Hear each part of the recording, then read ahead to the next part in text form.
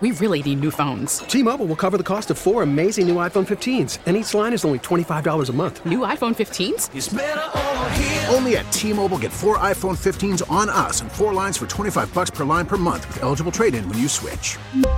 Minimum of 4 lines for $25 per line per month with autopay discount using debit or bank account. $5 more per line without autopay, plus taxes and fees. Phone fee at 24 monthly bill credits for well-qualified customers. Contact us before canceling account to continue bill credits or credit stop and balance on required finance agreement due. $35 per line connection charge applies. See T-Mobile.com. Welcome to Face Connecticut, an in-depth look at today's issues. Good morning and welcome to another edition of Face Connecticut on WTIC News Talk 1080, 96.5 TIC FM and Light 100.5 WRCH. Aaron Kupek with you this Sunday morning, and we are pleased to be joined by Eric Getty, Vice President of Government Affairs with the Connecticut Business and Industry Association. Good morning to you, sir. Good morning. Thank you so much for having me on. Well, Connecticut got more discouraging news on the jobs front this past week. Instead of gaining 1,000 jobs in January, as initially estimated, the State Labor Department now says the state lost 2,500 positions and another 400 in February. This comes after jobs numbers for 2018 were revised lower. What are you hearing from businesses about the labor market in Connecticut? Well, it was very disappointing to hear those numbers. Obviously, we really had thought Connecticut had turned the corner. And, I do still think that we have turned the corner in some degree, but it's obvious that we have a long way to go before we get back to where we should be. I mean, if you just look around at what other states and how they've recovered from the recession, most of the state average is up 244% of the jobs they lost during the recession. So most states have seen not only all the jobs that they lost during the recession come back, but a significant increase in jobs. In Connecticut, we're still only at 81% of the job recovery rate, and that's way behind all the other New England states in particular. So it's discouraging. What do you think is behind that disparity? I don't know for sure, but I do know one thing that as lawmakers are in this legislative session, we got to make sure that we're not doing anything to make the problem any worse. The recovery has been so slow. We made a lot of progress in the last 2 years in terms of getting our fiscal house somewhat in order, preventing a lot of anti-business mandates from going into effect, and we need to stay down that path and continue to show people that Connecticut is a great place to invest and grow their business.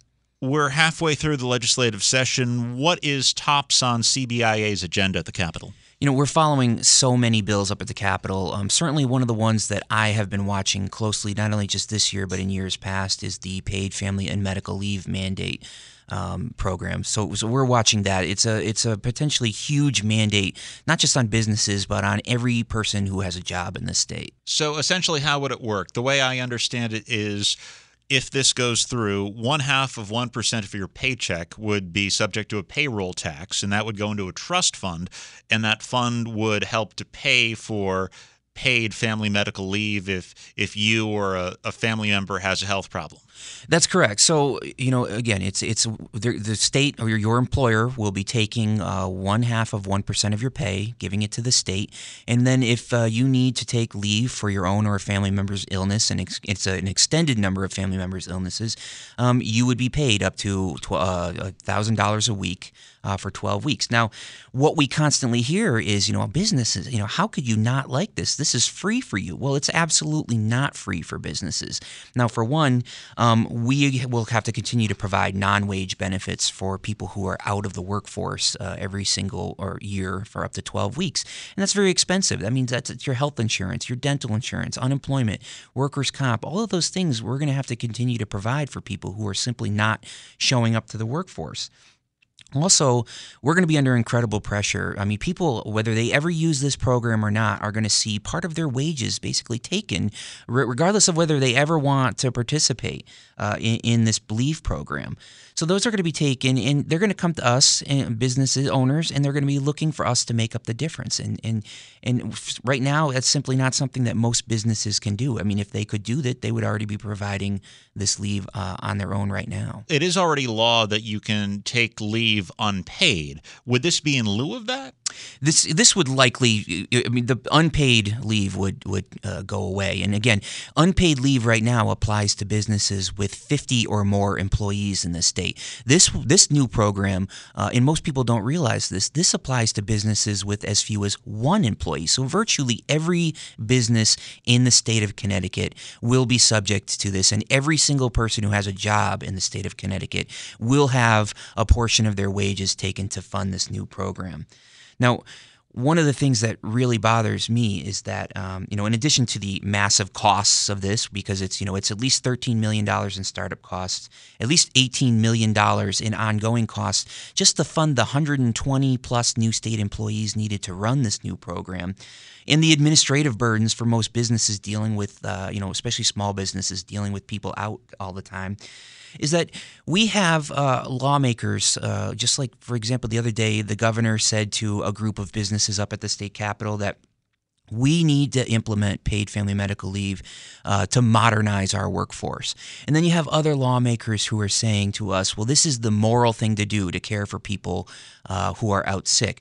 Now, the only problem with this is about modernizing the workforce and caring for people that are out sick when lawmakers are telling us this, is that state employees are completely exempt from this new program. And we know exactly why.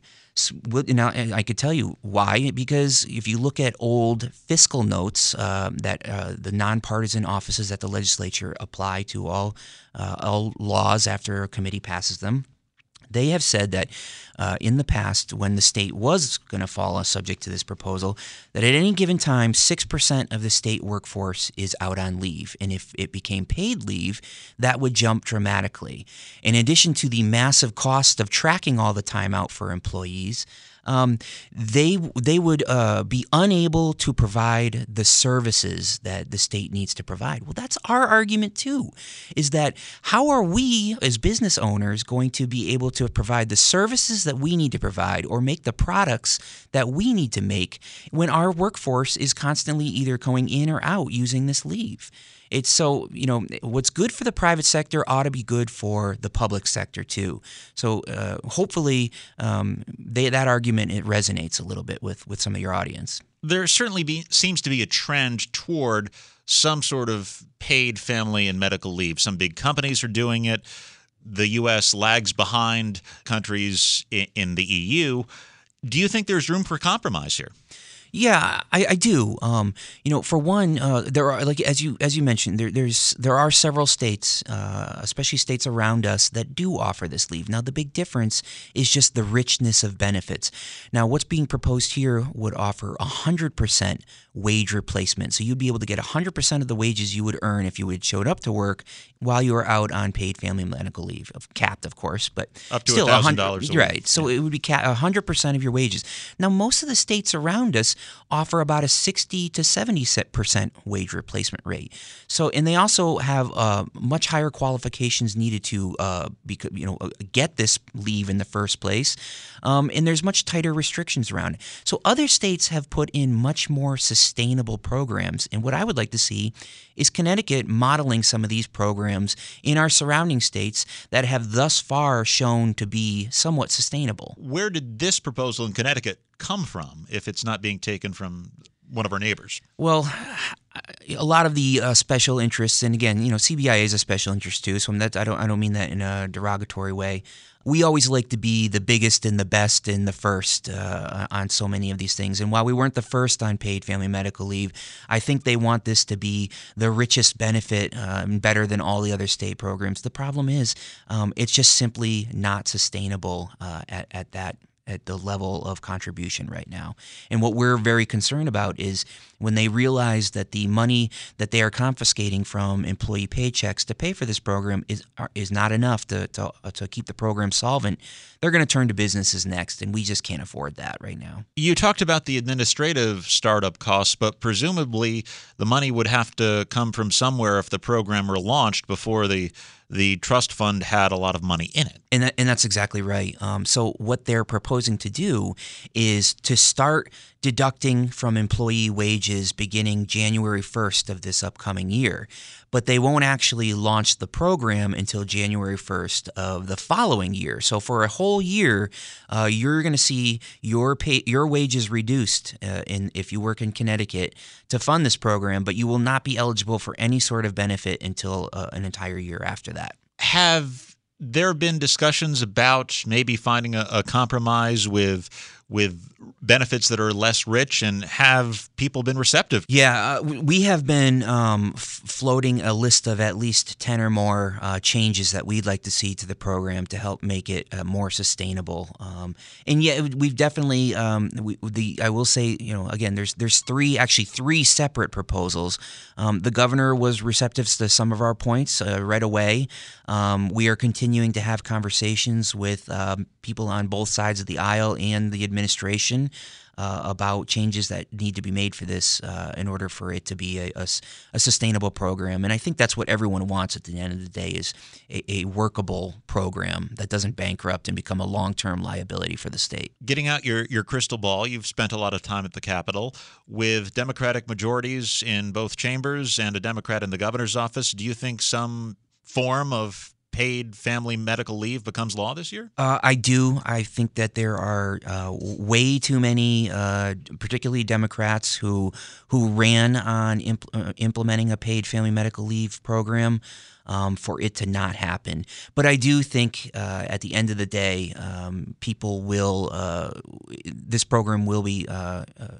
People will definitely be working to make it a better program than it is currently written right now. Do you think there's been an adequate amount of public awareness out there about this program, considering everything else happening at the Capitol this year? I think that some issues have taken a lot of attention. Of course, tolls have been one that's on people's mind. School consolidations. Ironically, though, this actually impacts far more people than even the toll proposal, because this impacts, if you have a job in Connecticut, this is going to impact you. And I think a lot of people hear family medical leave and think, oh, my business, this is not going to apply to them because we don't have 50 employees. Again, that's the cutoff for unpaid family medical leave right now. So they think that this doesn't apply to them. But yes, the more and more businesses that hear about this, the more concern that we are hearing. And we've been crossing the state spreading that message. You are listening to Face Connecticut. We are talking to Eric Getty, Vice President of Government Affairs for the Connecticut Business and Industry Association. You mentioned tolls, and I would imagine that there's no business in Connecticut that wouldn't agree that the state's infrastructure needs some upgrades. But I'm also guessing that businesses are all over the place when it comes to the proposal to install electronic highway tolls. It's really a divisive issue for businesses in the state. Divisive in terms of industry, in terms of geography, where you're located in the state. There's no question, as you said, everyone agrees something needs to happen. Our transportation needs are great, and they're becoming more and more problematic as time goes on, and our dollars are shrinking. So something needs to be done. But some of the proposals we've seen thus far, at one point they were talking about 82 gantries across even some of the smaller highways in the state.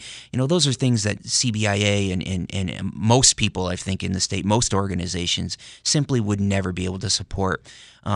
So what they need to really come up with, if tolls is the way that they plan to pay for things going forward, they need to come up with a solid plan that's not going to be so cost prohibitive for people that we just don't want it to be one more thing driving people out of this state. Now, some of the details have been fleshed out from what it was before in terms of the highways. And the governor has talked about 84, 91, 95, Route 15, not some of the smaller highways. But still, is CBIA looking for more detail? We definitely need to see more detail, and we need to see more of what the impact is going to be. And they've also talked about things, discounts potentially for people in state. We really need to see the full details on this before we weigh in. We're simply not comfortable just coming out and saying, we support tolls or we oppose tolls. We need to see a solid plan going forward before we can make our determination. Also at the Capitol this year, a lot of talk about increasing the minimum wage to $15 an hour in phases. CBIA has come out against that. To tell us your reasons for that. One of the things we always say is that you should, and we encourage our members to do, is to pay their employees as much as they can. I mean, there's no question about that, but that's on a voluntary basis. Now, what is being talked about here are significant minimum wage increases, unlike we have ever seen in this state before. They are talking about going from $10.10 an hour right now in one of the bills, going to $15 an hour in just 3 short years. That's a 50% minimum wage increase in just 3 years. It's $1.90 in the first year and then $1.50 in each of the years after. If you look historically at minimum wage increases in this state and most other states, they average about 30 cents a year. So every time that we've increased the minimum wage in the past, it's been about 30 cents. And that's, while it's a lot at times, it does allow businesses to absorb that cost and figure out other ways to find savings to make up the difference. But this is significant. This is unlike any minimum wage increase we've ever seen before. So, for what a lot of times these turn into a battle of studies up at the Capitol. I have every study that I can show you that the minimum wage increase impacts businesses. Another side can show you that it actually has very minimal effect. But you got to throw away all of those studies now because those are all looking at the 30-cent type minimum wage increases. The only thing we have right now that can really show what the potential impact is a study out of California who has imposed similar large minimum wage increases in the last couple of years. And the one major study that's come out has shown that for every 10% increase in the minimum wage, in certain industries, there's a 2% job loss. And they predict that the minimum wage increases in California right now, which are very similar to the ones we've proposed here, is going to cost California about 400,000 jobs by the year 2022.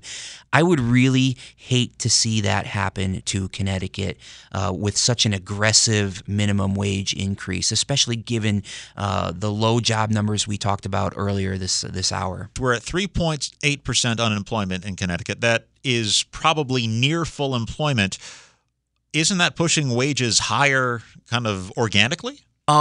In certain industries, it absolutely is. That's a problem, though. Is the Connecticut is our workforce is mismatched with our labor needs.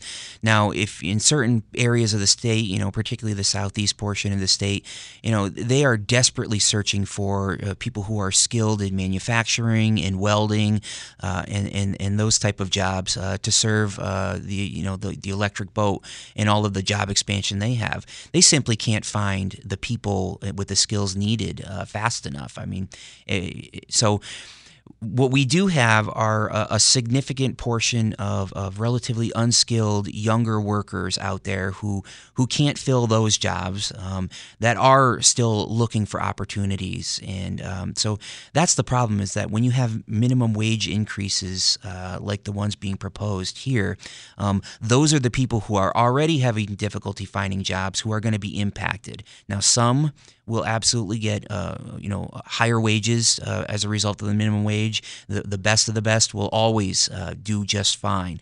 It's the least skilled among them that will suffer the most, unfortunately. What does CBIA say to those who contend that the minimum wage has not kept pace with inflation and doesn't have the buying power that it used to? Well, I think that the best thing that we can do is have the market determine what the wages are in this state. And, I think you would also find that most people who make the minimum wage don't make the minimum wage for very long.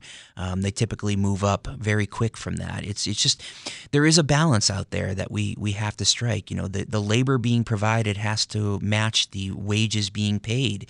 And for some of these lesser skilled jobs, that's becoming a problem where the wages are simply higher than the value being provided. And that's why so many, particularly, restaurants and retailers are turning to automation in lieu of hiring more people. And that's a trend we would prefer not to see. We would rather see more and more people get that first or second job opportunity and then have their wages steadily grow from there. One other interesting proposal that was up for a committee vote this past week was a proposal that would give employees time off to vote. Tell us what that is about. That's right. There's a proposal that would say that if enacted, any employee that requested it must be provided not less than 4 hours on Election Day to go vote. Now, 4 hours certainly seems like a lot of time to go vote, especially if you're just going across town. But under the way the bill is drafted, you couldn't give them less than 4 hours to go vote. So very interesting proposal. You take this in conjunction with the paid family medical leave that there's 12 weeks off a person could potentially take each year, and if you add any accumulated vacation or sick time, that could be a couple more weeks. And then on top of this, every single election day, we're getting to a point where people are only going to have to show up for work a few days in a month and then call it quits. I'm being a little facetious there, but still, it's just becoming the number of asks of the business community with some of these labor proposals is just getting outlandish. It's already a hard state to do business if you're not highly productive or doing something very specialized, and then adding all of these other new cost drivers on top of all the challenges of this state, it doesn't help. And it certainly doesn't help groups like CBIA and some of our economic development state agencies help sell this place as a great place to do business, and that's something we're trying to do at CBIA is let people know that this is a good place to grow and raise a family, because we do have a lot of great things happening here. The problem is some of our lawmakers are just driven every single year to add new costs and new mandates on top of businesses, and it's really frustrating. Also back this year is a proposal that was very controversial in a past session, and that's the captive audience bill. Very interesting bill. So the basics behind it are that if an employer holds a company-wide meeting and all the employees are there, if at any point in time an employee feels that the topic of discussion at the meeting is getting to be what is considered a political matter, they could simply get up and walk out of the meeting and have no repercussions at all.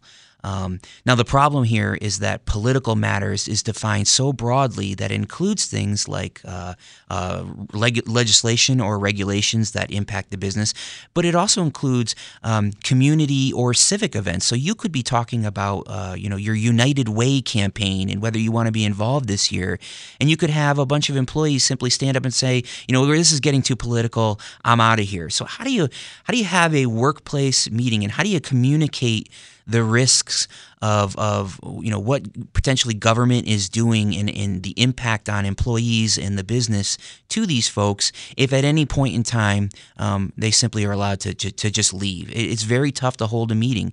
And what's kind of funny about this proposal, and it's not really, I guess, that funny, but so the Senate Democrats at the beginning of the legislative session held a press conference every day of the week to talk about some of the proposals. In this captive audience bill, they included this as part of their economic development plan, which is really a bizarre way of doing economic development. I mean, how do you go to businesses outside the state and say, hey, come to Connecticut, we are a great place to do business. The only thing is you can't talk to your employees about anything that's even remotely controversial. So, again, we think that a lot of these things are misguided. They're very overreaching. And hopefully, like last year, this bill ultimately goes away. And it went away last year because Attorney General Jepsen came out with an opinion saying that this was preempted by federal law. This type of speech is protected by federal law, and the state can't mess around with it. The problem is Attorney General Jepsen is no longer Attorney General Jepsen, but we're hoping that, again, his well-reasoned opinion prevails at the end of the day. He is Eric Getty, Vice President of Government Affairs with the Connecticut Business and Industry Association. Thanks for joining us this morning. Thank you. And thanks for listening to Face Connecticut. I'm Aaron Kupek. Enjoy the balance of your weekend. Face Connecticut is a production of the News and Public Affairs Department of WTIC Radio.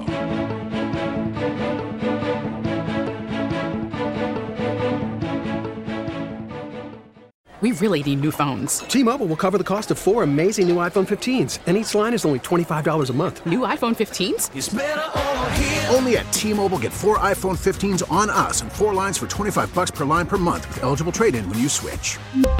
Minimum of 4 lines for $25 per line per month with autopay discount using debit or bank account. $5 more per line without autopay, plus taxes and fees. Phone fee at 24 monthly bill credits for well-qualified customers. Contact us before canceling account to continue bill credits or credit stop and balance on required finance agreement due. $35 per line connection charge applies. See T-Mobile.com.